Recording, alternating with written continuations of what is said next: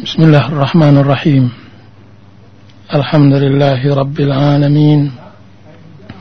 Wassalatu wassalamu ala ashrafil anbiya'i wal mursalin wa ala alihi wa sahbihi wa sallama tasliman katsiran ila yaumiddin wa ba'd.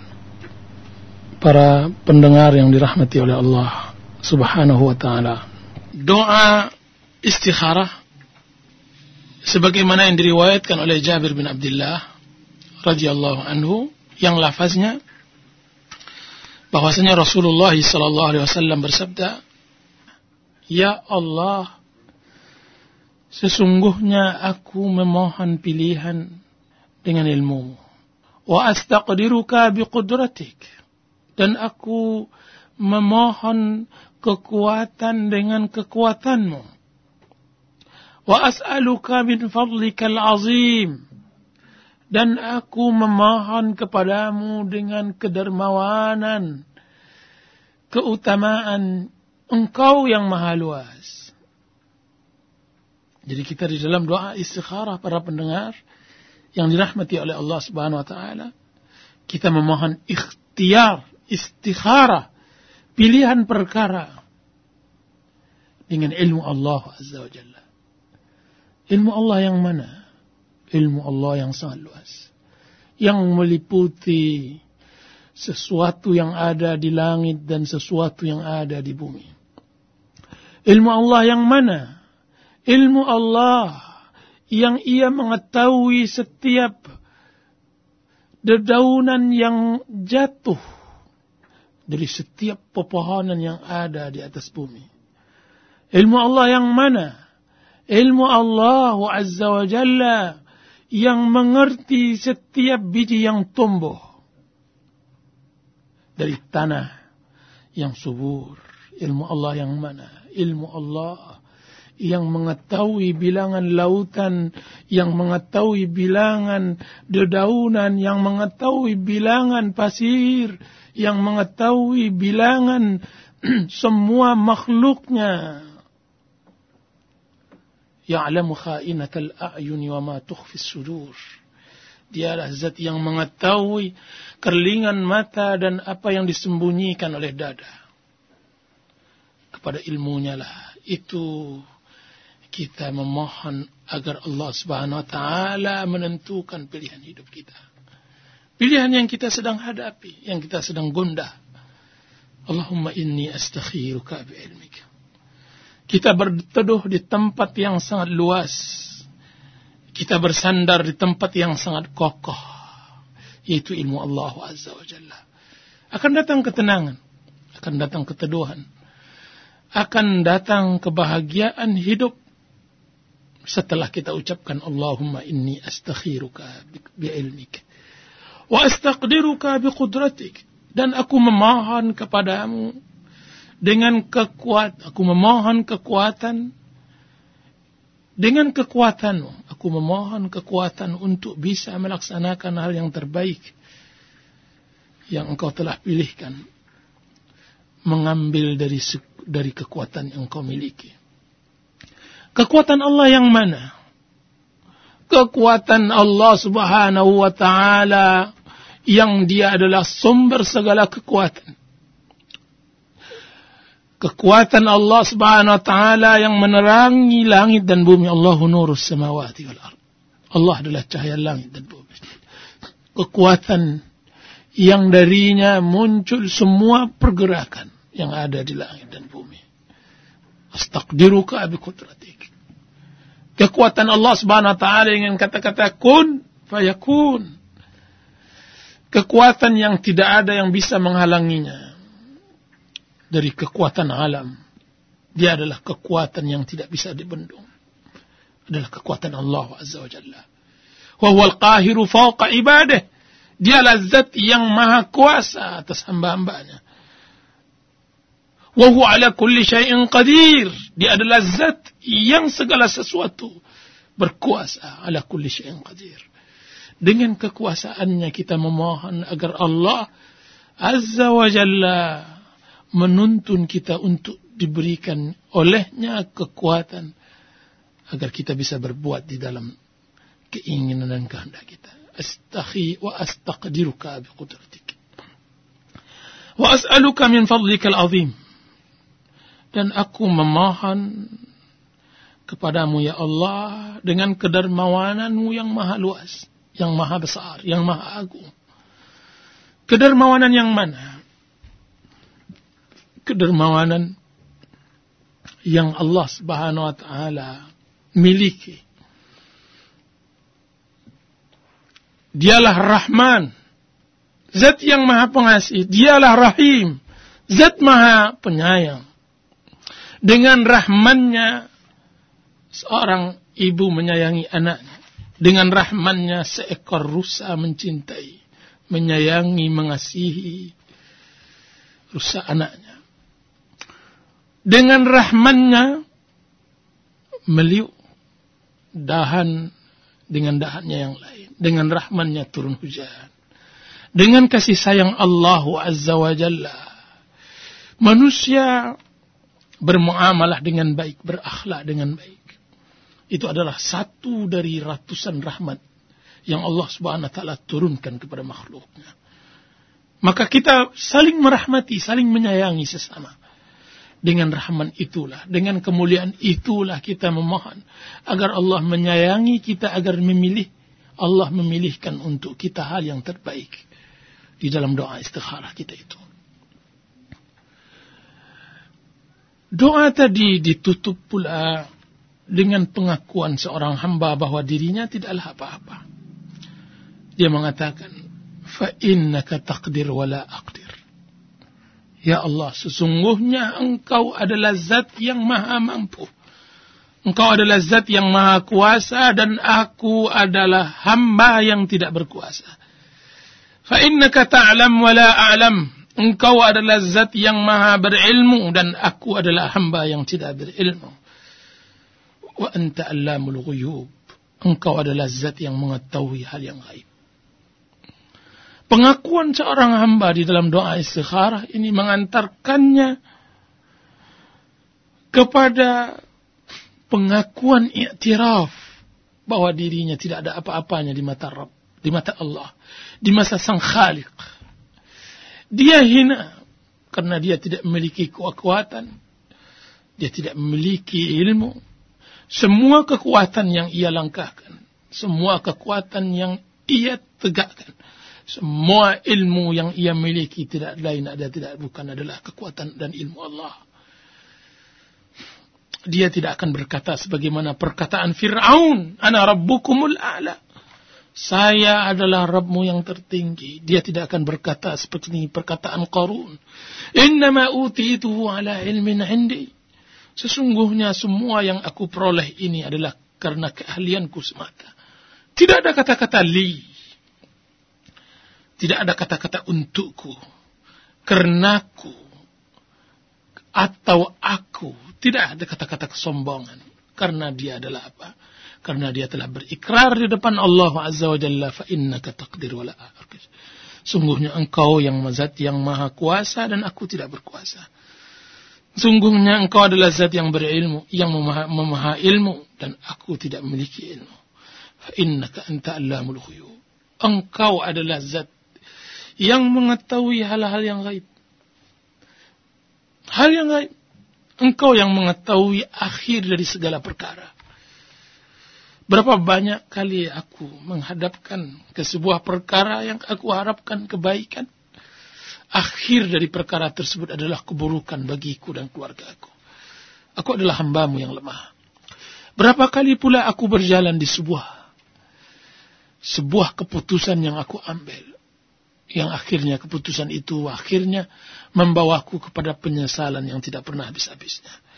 Berapa kali aku telah menetapkan untuk hidup bersama seseorang atau bekerja di sebuah tempat atau menetap di sebuah tempat atau membeli atau apapun bentuknya, yang akhirnya aku tahu bahwa akhir dari kesudahannya tidaklah sebuah kebahagiaan.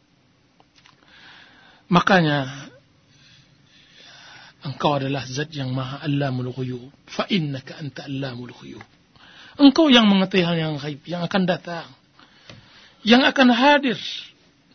Engkau yang mengetahui itu semua, maka aku memohon. Setelah ini muqaddimah dari penghambaan diri kepada Allah, pengagungan diri kepada Allah Azza wa Jalla, datang permohonan. Begitu rata-rata doa yang diajarkan oleh Rasulullah SAW kepada seorang muslim. Memuja-muji Allah dahulu, menghinakan diri kita dahulu. Kemudian kita sambung dengan permohonan dan permintaan. Sebagaimana layaknya seseorang yang membutuhkan kepada majikannya atau rajanya, tentu sebelum dia memohon permintaannya dan semacamnya, dia ajukan dahulu puja-puji syukur kepada majikan atau rajanya tersebut. Setelah masuk rasa syukur dan pujiannya itu, baru dia menyampaikan keinginannya. Dan inilah keinginannya. Setelah dia memuji bahwa Allah adalah Maha Kuasa, Maha Mengetahui, maka dia masukkan, dia sorongkan keinginannya tadi. Apa itu? Allahumma in kana hadzal amra, ya Allah, in kana hadzal amru, kalau sekiranya perkara ini, dia sebutkan perkara. Apakah ia sedang memilih rumah yang hendak ia beli? Apakah ia sedang memilih kendaraan? Apakah ia sedang memilih suami atau ia sedang memilih istri? Atau ia membeli piaraan binatang? Atau dia telah memutuskan apakah dia menjadi karyawan di sebuah perusahaan tersebut? Atau ia akan memutuskan untuk bersafar atau tidak pada hari ini atau minggu ini? Atau apa saja? Karena memang seorang hamba tidak boleh memutuskan tali hubungannya dengan Allah Azza wa Jalla. Sekali ia putus tali hubungannya dengan Allah, putus pula kebahagiaan hidupnya. Banyak cerita kehidupan yang sebagian orang hanya menganggap itu sepele, akan menjadi besar baginya.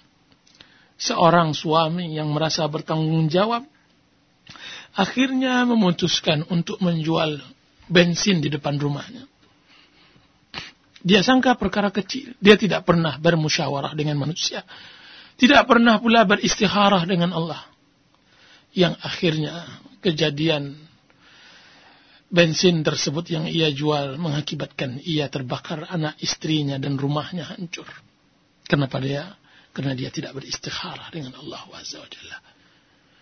Ada lagi seorang ibu yang membeli tabung gas untuk masak rumahnya.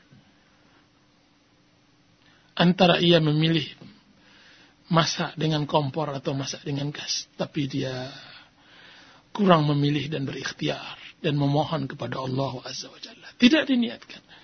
Akhirnya gas tersebut meluluh lantakkan rumahnya, membinasakan dirinya karena dia tidak beristikharah. Banyak hal-hal, sebutlah apa namanya. Akan tapi seorang muslim seharusnya dia beristikharah kepada Allah. Apa kata sebagian salaf? Sesungguhnya aku memohon kepada Allah Azza wa Jalla sampai garam di dapur rumah istriku. Dia memohon kepada Allah sampai garam, permasalahan garam, ia meminta kepada Allah. Jangan putuskan hubungan Anda dengan Allah Azza wa Jalla. Ya ayyuhan nasu antumul fuqara'u ila Allah. Wahai sekalian manusia, kalian adalah fakir di mata Allah. Kalian fuqara, kalian adalah fakir. Wallahu wal ghaniyyul hamid. Allah yang maha kaya, Allah yang maha terpuji. Allah yang maha kaya. Innal ladzina yastakbiruna an ibadati sayadkhuluna jahannam dakhirin. Sungguhnya orang-orang yang sombong dari beribadah kepadaku, orang-orang yang tidak pernah berdoa kepadaku, mereka akan masuk jahannam dalam keadaan hina. Begitulah di dalam doa istikharah, dia akan meminta Allahumma in kana hadzal amr, kalau sekiranya perkara ini baik untukku, baik khairun li, baik untukku.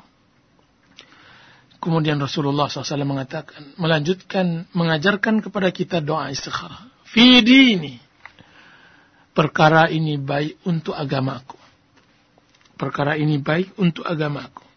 Fi dini. Wa ma'ashi, dan kehidupanku. Dan kehidupan. Menunjukkan seorang muslim di dalam kehidupannya, agamanya adalah segala-galanya baginya. Seorang muslim ketika dia hendak melangkah untuk memutuskan sebuah perkara atau dia hendak memutuskan sebuah permasalahan, dia lihat dahulu apakah akan mencoreng wajah agamanya, apakah akan merusak keindahan agamanya atau tidak. Jika seandainya akan merusak agamanya, akan mencoreng wajah dan keindahan agamanya, maka dia buang. Janganlah pula. Jangan engkau sodorkan harta kepadaku jika seandainya harta ini akan menjauhkanku dari Allah Azza wa Jalla dan agama. Itu yang diajarkan oleh Rasulullah SAW. Tentu doa istikharah hanya bisa diamalkan oleh seorang muslim sejati. Karena tentu dia akan mengatakan, ya Allah, jika seandainya perkara ini baik untuk agamaku. Orang yang muslim tidak sejati, tentu dia tidak akan berani mengucapkan doa ini. Kenapa? Karena yang didahulukan baginya adalah agamanya. Kalau seandainya dia tidak muslim sejati, dia akan hapus coreng itu kata-kata khairun li fi dini. Kenapa? Karena berapa banyak kadang-kadang seorang muslim memutuskan perkara, dia tidak peduli dengan agamanya. Dia hantam kromo. Dia mengatakan yang haram saja sulit dicari, apalagi yang halal. Mana dia doa istikharah? Bagaimana penerapan doa istikharah dalam hidupannya? Itulah bahwasanya Rasulullah SAW mengajarkan bahwa agama adalah segala-galanya. Kenapa pula agama adalah segala-galanya bagi kita, para pendengar yang dirahmati oleh Allah Subhanahu wa taala? Karena agama akan menuntun kita untuk kebahagiaan di dunia dan kebahagiaan di akhirat. Kenapa agama adalah segala-galanya bagi kita? Karena sehebat apapun kita di dunia, maka dia tidak sebanding dengan azab nanti di akhirat. Kekal abadi. Sedangkan dunia, sebagaimana ini disabdakan oleh Rasulullah SAW, a'maru ummati baina 60 wa 70. Umur umatku hanya sebatas 60 atau 70 tahun. Apakah kita mau 60-70 tahun kita habiskan untuk dunia, tidak pernah kita alaskan, berharapkan ikhlas kepada Allah Azza wa Jalla, terus kita korbankan akhirat kita? Apakah kita mau wukuf di padang mahsyar 50.000 tahun? Tidak sebanding dengan 70 tahun kita habiskan untuk selain dari Allah Azza wa Jalla. Tentu tidak. Khairun li fi dini. Ya Allah, jika seandainya perkara ini baik untuk agamaku. Tapi tidak hanya untuk agama. Karena manusia tidak hanya hidup seperti hidup malaikat. Makanya ditambah lagi. Khairun li fi dini wa ma'ashi. Dan kehidupanku. Karena dia bukan malaikat yang tidak butuh makan dan minum. Wa ma'ashi. Dan baik pula untuk kehidupan duniaku. Jadi, seorang muslim berdoa, ya Allah, jika seandainya perkara ini baik untuk agamaku dan untuk duniaku, karena dia hidup di atas dunia, dia hidup di atas tanah. Dia butuh makan, dia butuh minum, dan semacamnya. Masya. Wa aqibatu amri, dan akhir dari perkaraku. Ajilihi wa ajilih. Perkaraku yang akan sebentar lagi datang atau yang akan perkara yang masa panjang, masa jauh. Khairun li fi dini wa ma'ashi wa aqibatu amri ajilihi wa ajilih. Maka kita minta, faqdurhu li, maka takdirkanlah ia untukku. Wa yassirhu li, dan mudahkan ia untukku. Summa barik li fi, kemudian berikan kepadaku keberkahan di dalamnya. 3 ini yang kita butuhkan di dalam semua kegiatan dan usaha kita di dunia. Yaitu takdir yang baik, kemudahan untuk mencapai takdir tersebut, dan keberkahan di dalam usaha dan ikhtiar kita. Kadang-kadang kita berdoa kepada Allah Azza wa Jalla, faqdurhu li, ya Allah, takdirkan ia untukku. Akan tapi hanya sebatas ditakdirkan. Sebatas hanya ditakdirkan seseorang ketika dia memohon kekayaan kepada Allah. Maka Allah takdirkan kepadanya kekayaan. Akan tapi Allah tidak mudahkan kepadanya jalan kekayaan tersebut. Susah setelah dia berletih, berpuluh-puluh baru dia kaya. Bahkan sebagian orang setelah umur 80 tahun baru Allah mustajabkan doanya di dalam kekayaan. Akan tapi apa gunanya bagi orang tua jompo yang telah berumur 80 tahun harta sebanyak itu. Telah dingin seleranya, telah pula berkerut kulitnya. Apa yang pula yang hendak dia pergunakan?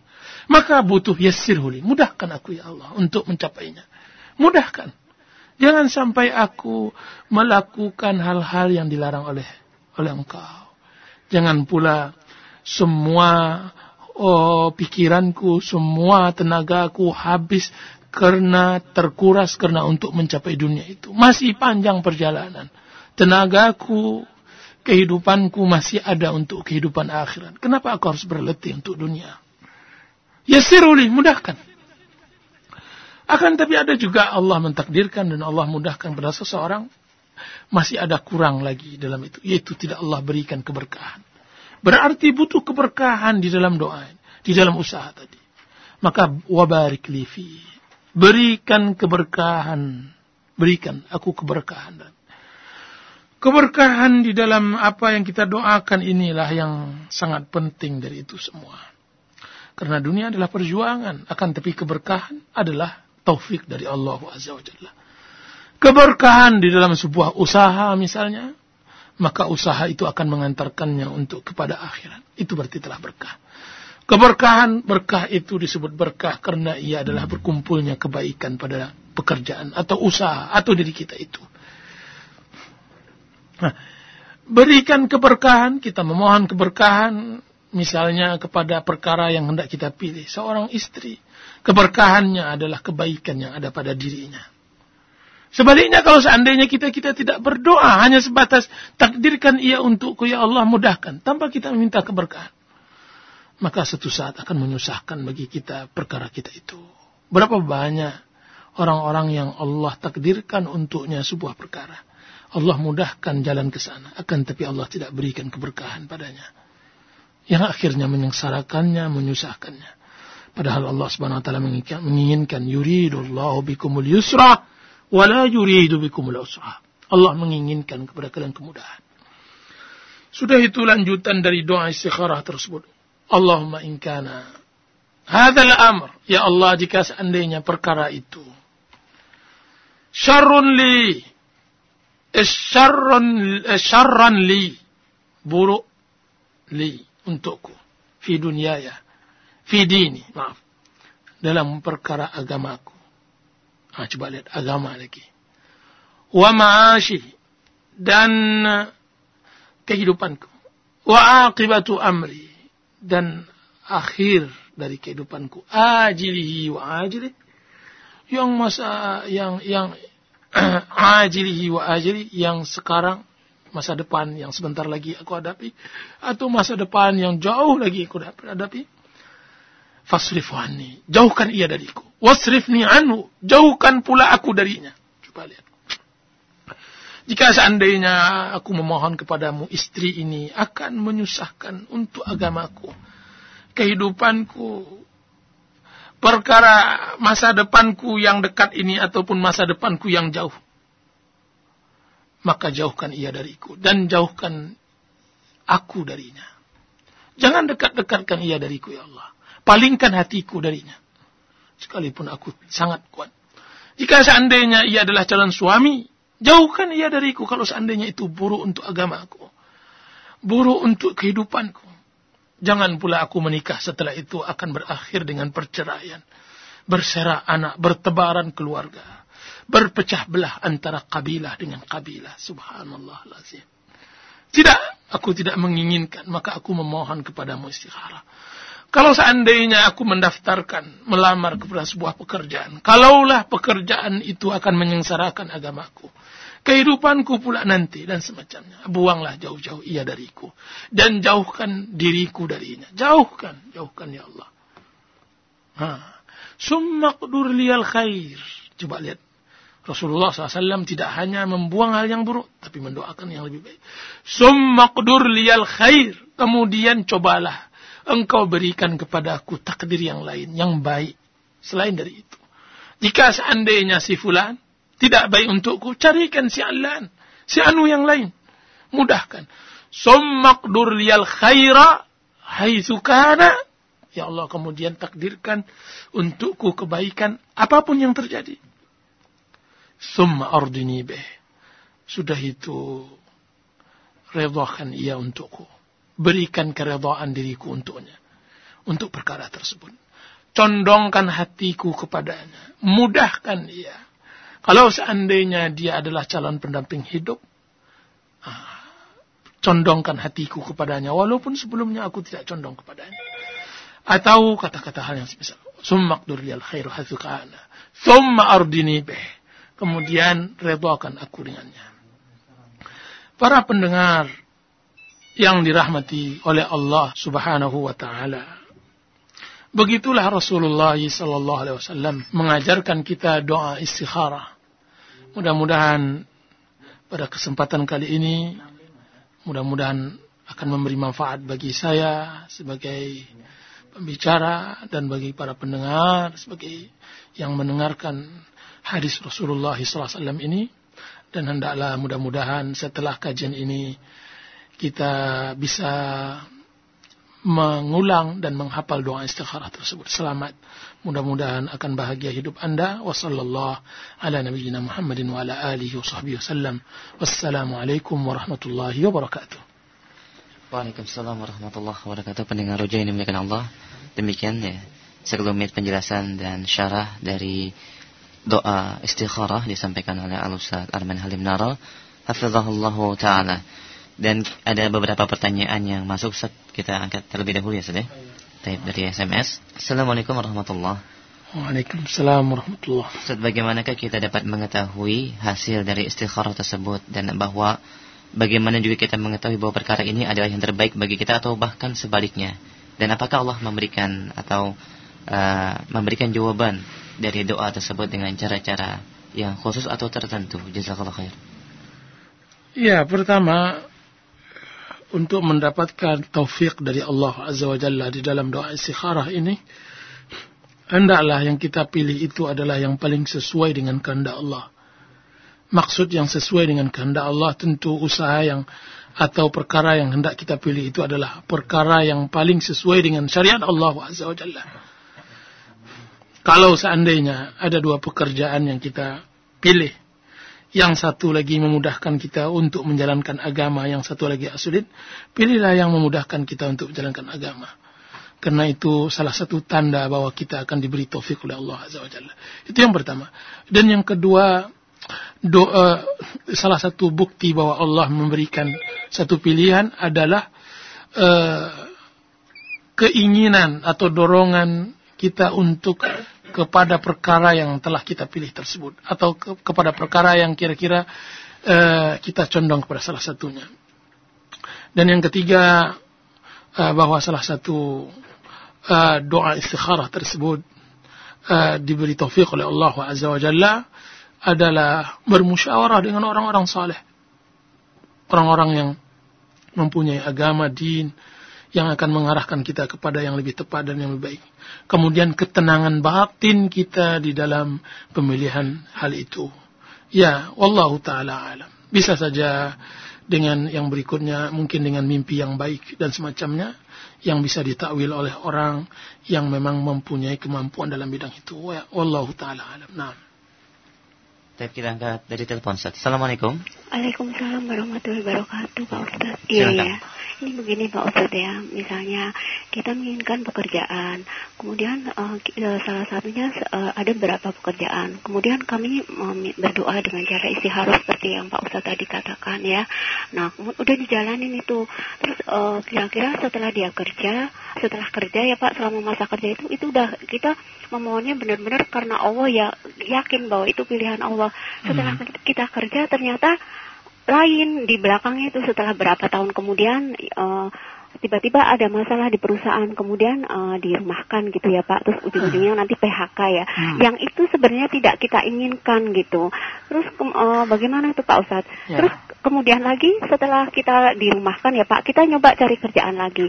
Yang sepertinya saya itu nggak seret, tapi ternyata senang di kerjaan itu. Yang saya sepertinya takut nggak diridhoi Allah gitu, tapi dia maju terus. Yang sayanya tuh kayak sepertinya setengah nggak syar'i, tapi menurut dia syar'i. Di antara berapa pekerjaan itu, misalnya 3 gitu ya Pak Ustadz ya. Tapi dia maju yang salah satunya itu, dan dia bilang, ya Allah, dia udah minta sama Allah kalau saya itu kayaknya ditunjukinya ini, yang lainnya sepertinya kok saya seperti nggak serg gitu, kayak nggak ada petunjuk Allah. Terus bagaimana tuh Pak Ustadz ya? Sampai sekarang sudah 3 bulan saya masih istikharah terus ya, minta terus sama Allah. Syukran ya. Assalamualaikum. Waalaikumsalam warahmatullahi wabarakatuh. Ya, yang pertama bahwa kita membeli sebuah perkara yang kita sudah berharap bahwa itu adalah taufik dari Allah Azza wa Jalla, yang akhirnya keputusannya lain, bahwa tidak sesuai dengan keinginan. Perlu juga diketahui bahwa doa istikharah ini bukan meluruskan keinginan kita, tidak. Bukan meluruskan keinginan kita, bahwa doa istikharah ini apa yang kita inginkan akan dimudahkan. Tidak semua keinginan kita akan, ya Allah juga berkeinginan. Yang kita inginkan dalam doa istikharah ini adalah yaitu penyerahan total perkara kita kepada Allah. Itu saja. Penyerahan seorang hamba perkaranya kepada Allah. Ya Allah, perbuatlah kehendakmu, yang penting Engkau ridha kepadaku. Jadi bisa saja bahwa yang sesuatu yang kita tidak inginkan itu di mata Allah itu baik, bukan tentu juga di mata kita tidak. Mungkin di mata kita juga kurang baik. Akan tapi cobalah kita mempelajari, kita rela dengan apa yang Allah putuskan. Nah, seperti salah satu kasus tadi, bahwa kiranya ibu di PHK. Yang sebenarnya di dalam diri kita tidak suka dengan PHK. Tapi bukankah Allah Subhanahu wa taala mengatakan berapa banyak yang kalian sesuatu tidak suka, yang mana adalah akhirnya itu lebih baik untuk kalian. Wa huwa khairun lakum. Itu lebih baik untuk kalian. Jadi berapa banyak kita katakan suka, akan tapi itu buruk akhirnya dampak untuk kita. Dan berapa pula kita mengatakan sesuatu itu suka atau tidak suka, akhirnya itu baik untuk kita. Jadi doa istikharah adalah bentuk ikhtiar seorang hamba, bahwa apapun yang terjadi setelah dia berusaha untuk sesuai dengan syariat, bahwa dia telah serahkan perkaranya kepada Allah. Allah telah meridainya insyaallah ta'ala. Jika seandainya hal ini sesuai dengan syariat, yang bermasalah adalah orang yang memutuskan sebuah perkaranya tidak sesuai dengan syariat, kemudian dia berdoa istikharah setengah paham dan juga sebagian lagi tidak mengerti. Nah, dia sangka bahwa yang melanggar syariat ini adalah yang melanggar syariat ini adalah kehendak Allah. Akhirnya apa yang terjadi? Tidak kebaikan untuknya, yang nantinya dia seakan-akan menyalahkan Allah. Saya sudah beristikharah, kenapa Allah mengingatkan? Padahal adalah apa? Ma asabakum min musibatin fabima kasabat aydikum. Apa yang ditimpakan kepada kalian musibah itu adalah salah akibat kedua tangan kalian. Jadi maksudnya adalah salah kita dalam berikhtiar. Kita yang memilih yang tidak sesuai dengan syari. Jadi doa istikharah ini pertama mengantarkan seorang hamba agar benar-benar menyerahkan perkaranya kepada Allah. Dan yang kedua, dia sebagai hamba yang harus berikhtiar, dia harus memilih pekerjaan ataupun apa bentuknya yang harus lebih mendekat kepada syariat Allah. Nah, dua ini. Setelah itu, apa kata Rasulullah SAW? Iqilha wa tawakkal. Setelah kita melakukan ikhtiar ini dan telah melakukan doa itu, baru kita bertawakal kepada Allah. Apapun yang terjadi, kita harus redha. Ya, begitulah lebih kurang dari 2 poin yang ada ditanyakan oleh ibu kita tadi. Tapi demikian Ibu di Tambun, dan untuk selanjutnya akan kami angkat kembali beberapa pertanyaan yang senada dari pendengar kita di Bogor, Cilangsi, juga dari Bumi Indah Tangerang. Bertanya, Assalamualaikum warahmatullahi. Waalaikumsalam warahmatullahi. Ya Ustaz, kapankah waktu salat istikharah yang paling afdal dan berapa rakaatkah yang paling sahih dari pendapat para ulama? Jazakallah khair. Pertanyaannya bahwa yang paling afdal sebagaimana yang disebutkan dari hadis Jabir, bahwa hendaklah seorang muslim melakukan salat 2 rakaat di luar salat wajib, kemudian dia berdoa di dalam salatnya tersebut dengan doa istikharah. Para ulama berselisih tentang di mana dia letakkan doa tersebut. Sebagian mereka mengatakan bahwa itu sebelum ruku'. Ada lagi mengatakan bahwa ketika dia i'tidal.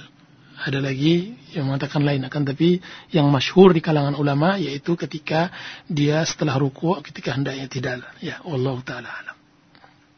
Baik, kembali dari SMS dari Abu Ilmi di Cibitung. Ustaz, apakah dalam satu pilihan kita boleh melakukan beberapa kali salat istikharah atau hanya satu kali salat istikharah? Ya, jadi di dalam doa istikharah ini tidak mutlak pula kita memilih dua pilihan. Sampai satu pilihan pun kita seharusnya dan sebagusnya kita istikharah kepada Allah Azza wa Jalla. Dan istikharah ini tidak mutlak pula harus satu atau dua kali, akan tapi selagi kita masih ragu dan semacamnya, kita diperbolehkan untuk istikharah. Nah, kembali kita angkat pertanyaan dari SMS. Assalamualaikum warahmatullahi wabarakatuh. Ustaz, apakah ada waktu-waktu yang utama dalam melaksanakan salat istikharah? Apakah lebih baik di siang hari ataukah di malam hari? Jazakallahu khair. Ya, doa istikharah adalah doa yang kita harapkan mustajab, maka dianjurkan seorang muslim untuk melakukannya di waktu-waktu mustajab dan juga di tempat-tempat mustajab dan keadaan mustajab, karena doa-doa itu ada tempat yang mustajab, ada waktu yang mustajab dan keadaan mustajab. Seperti waktu yang mustajab seperti antara adzan dan iqamah, sepertiga malam akhir, atau dan tempat-tempat yang lain bisa dibacakan di buku-buku doa. Seperti tempat yang mustajab, seperti di masjid, seperti di Raudhah kalau di Madinah, seperti di Multazam, di Safa Marwah, di Arafah dan yang lainnya.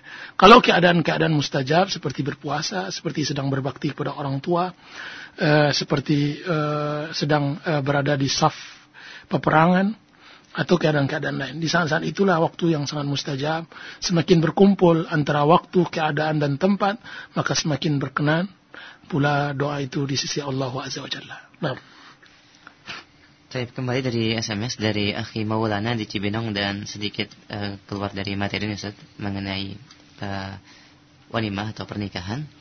Ustaz, apakah termasuk durhaka kepada orang tua apabila kita hendak ingin menikah, kan tetapi orang tua menunda karena mereka menginginkan kakak-kakaknya terlebih dahulu untuk menikah dengan alasan kasihan dan iba kepada mereka? Apa yang harus Anda lakukan, Ustaz? Jazakallahu khair. Ya, yang dilakukan pertama menikah kalau memang sudah wajib hukumnya menikah, dan yang kedua berbakti kepada orang tua. Hendaklah menggabungkan dua hal ini. Jika seandainya Anda sudah dari golongan yang wajib menikah, karena hukum menikah itu berbeda-beda dengan berbedanya orang. Ada yang wajib, ada yang sunnah, dan begitu seterusnya. Jika seandainya Anda bagian dari orang yang sudah wajib menikah, karena takut dosa dan semacamnya, maka di samping Anda berbakti kepada orang tua, Anda juga menikah. Bagaimana caranya? Dengan memberikan pengertian kepada orang tua. Akan tapi jika seandainya Anda tidak bisa juga menggabungkan dua hal itu, dan Anda bisa berpuasa dengannya dan menahan diri, maka lebih afdal Anda berbakti kepada orang tua dan menunda waktu pernikahan. Ya, insyaallah taala. Nah. Ada pertanyaan mengenai adakah bukunya karena terlalu panjang, Ustaz. Kemudian berkaitan tentang doa tersebut, satu lagi, apakah boleh membaca doa dengan bahasa Indonesia disebabkan Anda tidak hafal dalam membacanya dengan bahasa Arab? Apakah ini bisa diterima? Jazakallahu khair. Iya, bukunya saya lihat sudah diterjemahkan kalau tidak salah, syarah dari Salat Istikharah oleh Syekh Utsaimin, Muhammad bin Shalih Al-Utsaimin, mungkin bisa dibeli itu. Syarah Salat Istikharah kalau tidak salah judulnya itu. Satu, dan yang kedua, bolehkah berbahasa Indonesia kalau seandainya tidak hafal bahasa Arabnya? Ya, boleh, tapi tidak dijaharkan ketika di salat. Nah. Baik. Kembali kita angkat dari SMS dari pendengar di Cilengsi. Ustaz, bagaimana ada yang mengatakan atau pendapat yang mengatakan bahwa salat istikharah Allah akan mengijabahkan doa seorang yang melaksanakan salat istikharah dalam mimpi, dan apabila mimpi itu belum datang maka salat terus dan tetap dilaksanakan. Jazakallahu khair. Saya tidak tahu apakah harus dengan mimpi, tidak tahu. Tapi setahu saya bahwa salat istikharah ketika telah dilakukan, seorang muslim melanjutkan apa yang telah ia inginkan setelah dia lebih mendekat kepada syariat. Jadi dia tetap melanjutkan apa yang telah dia inginkan. Jika seandainya nanti ada perubahan di dalam dirinya, maka itu dia tetap lalui, maksudnya dia tetap jalankan, mengalir begitu saja. Mungkin saja dia akan berpilah kepada perkara yang baru karena kehendak Allah Azza wa Jalla. Akan tapi saya rasa tidak mutlak harus dengan mimpi. Tidak mutlak harus dengan mimpi. Ya, dan juga kadang-kadang mimpi, kadang-kadang dia mimpi dan dia telah melihatnya, akan tapi dia tidak pandai mentakwilnya. Kadang-kadang salat istikharah itu telah didahului dengan mimpi, akan tapi dia tidak tahu mentakwilkannya sehingga dia sangka belum mimpi padahal sudah. Tapi saya rasa tidak mutlak dan tidak harus taufik Allah Azza wa Jalla tentang sebuah perkara untuknya itu dengan melalui mimpi. Kadang-kadang dengan azamnya yang kuat dan bertambahnya kemauannya untuk memutuskan sesuatu itu adalah salah satu bentuk taufik Allah Azza wa Jalla dari doa istikharahnya tersebut. Nah. Assalamualaikum. Waalaikumsalam warahmatullahi. Dengan siapa di mana? Dengan Ari di Bogor. Di Bogor ya. Silakan Pak Ustaz. Assalamualaikum Ustaz. Waalaikumsalam warahmatullahi. Saya menyimpulkan sedikit mungkin yang saya tahu. Istikharah adalah menyerahkan segala pengetahuan kita yang terbatas kepada Allah yang Maha tidak terbatas.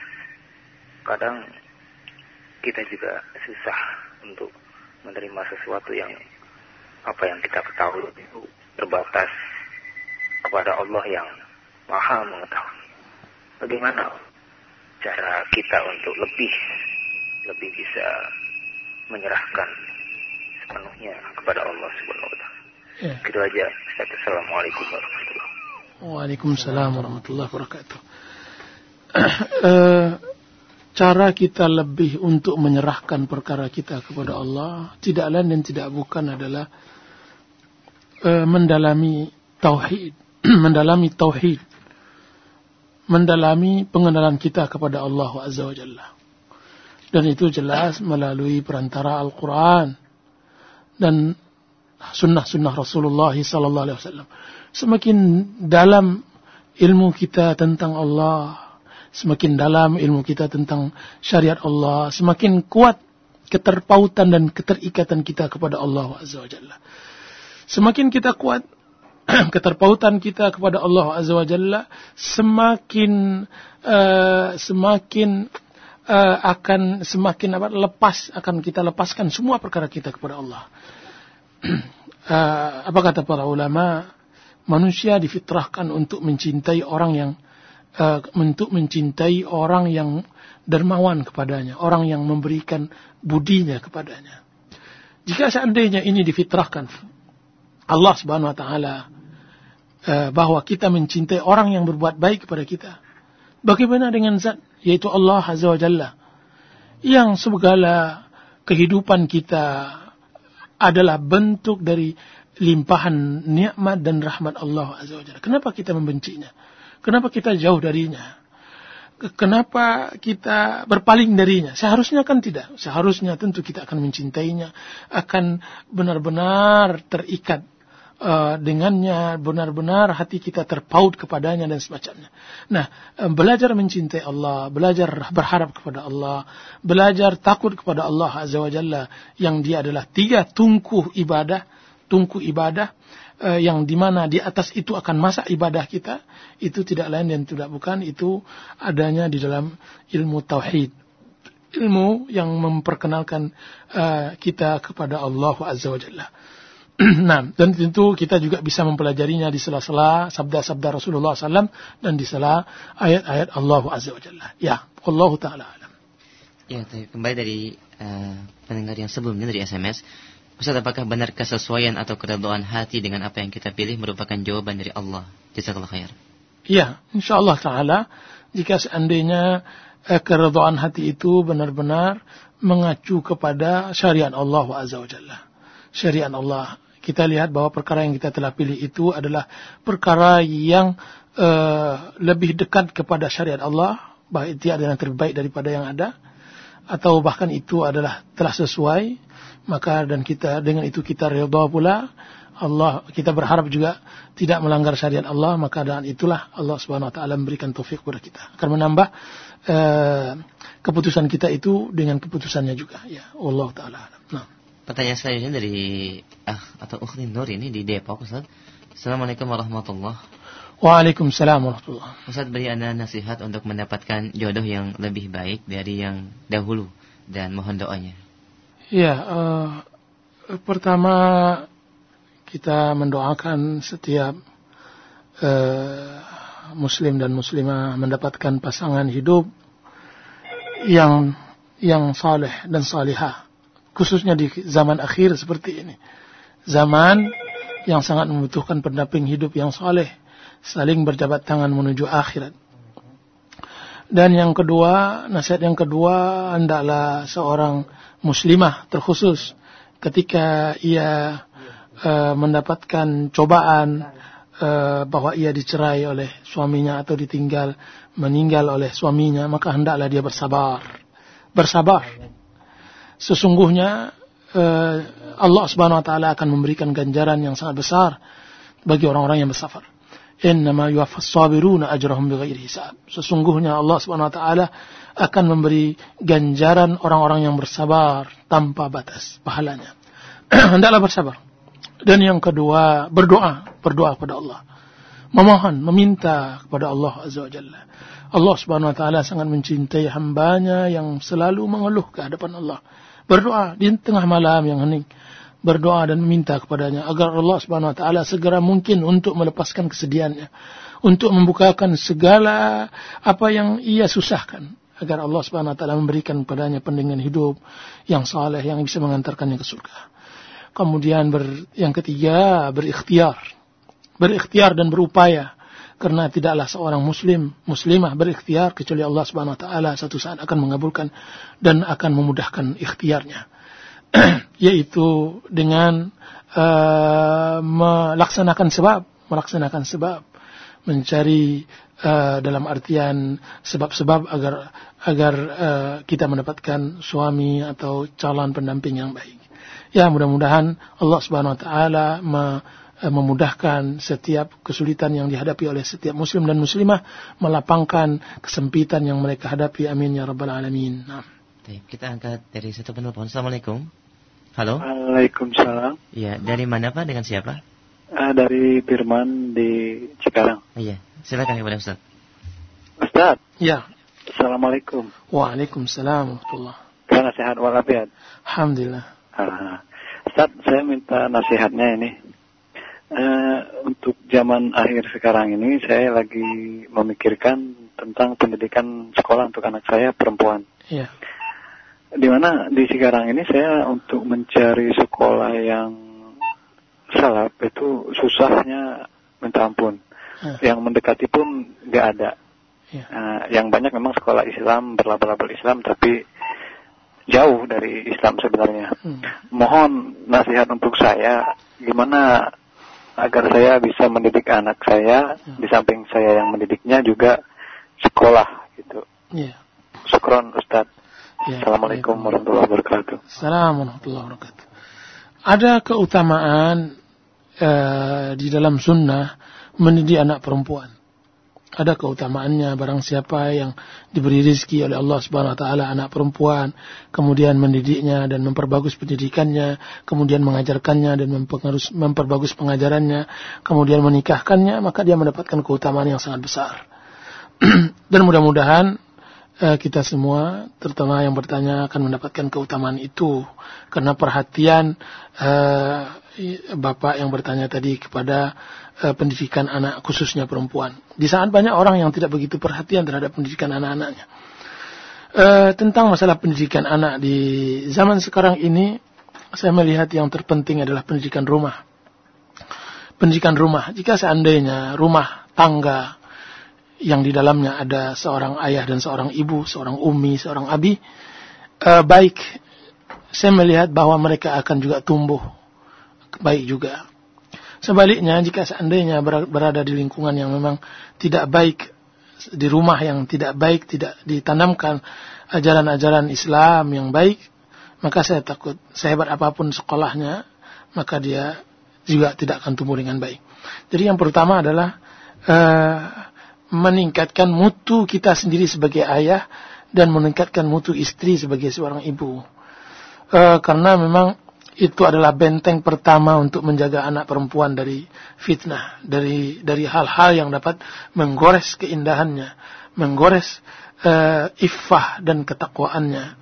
Ya, itu yang pertama. Dan yang kedua, menjauhkan hal-hal yang dapat menghalanginya dalam pendidikan agama itu.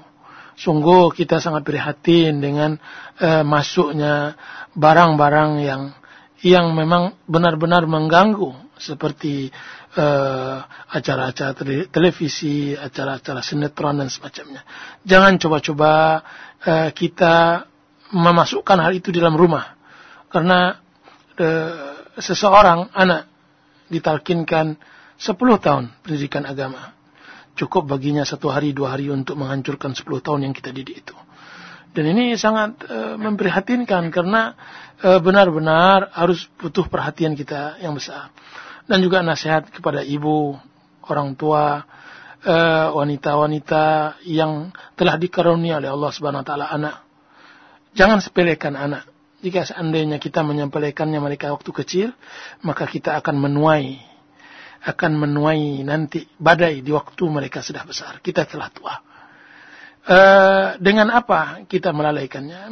Dengan menyibukkan diri di luar, bekerja dan semacamnya. Kita tidak melarang wanita bekerja asal sesuai dengan syariat. Akan tapi Anda di rumah bukan hanya sekedar memasak, bukan sekedar mengambil air di sumur dan semacamnya. Anda mencetak generasi semacam Khalid bin Walid. Anda mencetak orang semacam Abdurrahman bin Auf. Anda mencetak laki-laki sekeras Umar bin Khattab, setegar Abu Bakar radhiyallahu anhum ajma'in. Jadi bukan main. Jarangnya kita mendapatkan kesatria-kesatria di zaman sekarang ini, karena wanita-wanita sudah mulai meninggalkan poskonya masing-masing. Ini yang kita sangat sedihkan. Dan yang ketiga, ini kewajiban bagi pendidik-pendidik muslim agar memang sudah menjadi fardu ain mungkin bagi setiap daerah untuk mempunyai pendidikan Islam di daerah mereka.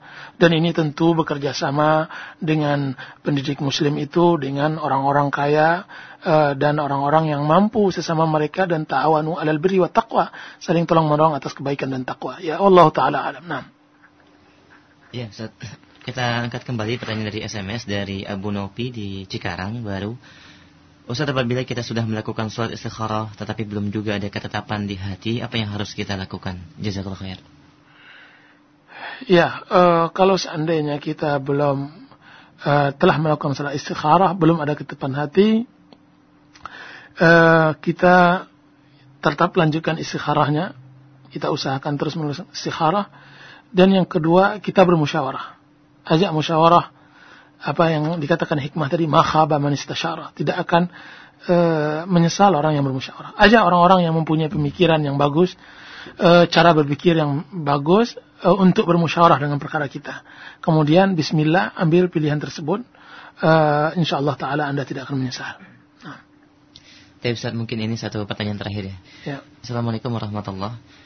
Waalaikumsalam. Ustaz, kami minta nasihat agar kami bisa bersabar dalam menanti anak yang belum datang juga.